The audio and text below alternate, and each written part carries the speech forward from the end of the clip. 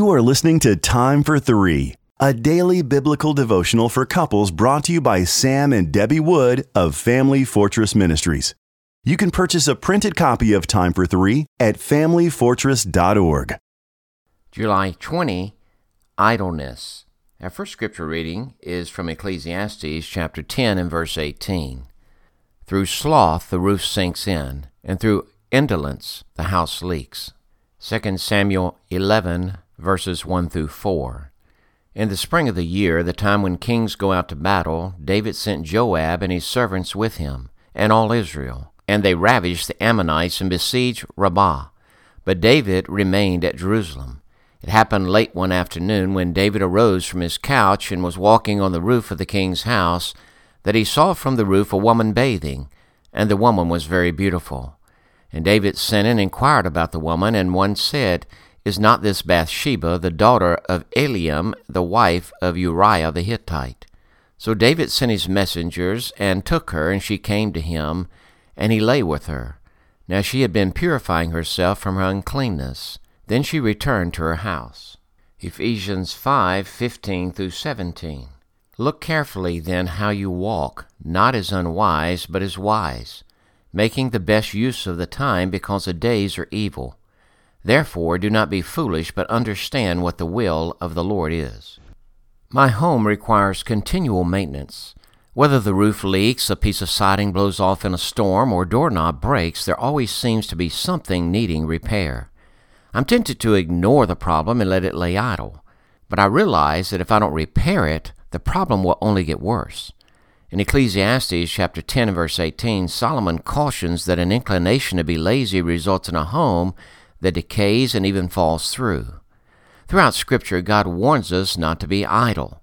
The fruits of idleness include poverty, hunger, bondage, tattling, meddling, disappointment, and ruin. Isaac Watts wrote, "The Romans said, by doing nothing men learn to do evil. For Satan finds some mischief still for idle hands to do." The Jewish rabbis taught, "He who does not teach his son a trade teaches him to be a thief." When I was a little boy, I often heard my mom and dad say that idleness is the devil's playground. The virtuous woman of Proverbs 31 is commended by God for not eating the bread of idleness. While David's soldiers were in battle, he elected to stay behind and remain idle. His idleness resulted in his lusting after Bathsheba. Even though he was forgiven by God, the consequences for his sin plagued David's family for generations. It all started with idleness, not appropriately redeeming the time according to God's calling upon his life. In marriage, idleness manifests itself in different ways. Rather than communicating or working on projects together, many couples nightly melt in front of a television. Marriages are idle when spouses refuse to seek counsel for communication problems, sexual addictions, or other serious maladies. Some relationships are ruined by idleness in the management of finances.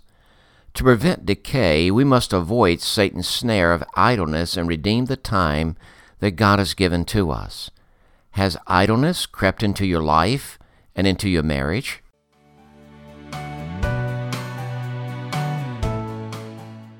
If you are blessed by these daily podcast devotions, please consider joining our ministry team by making a donation of $2 per month on our ministry website at familyfortress.org or on our ministry app.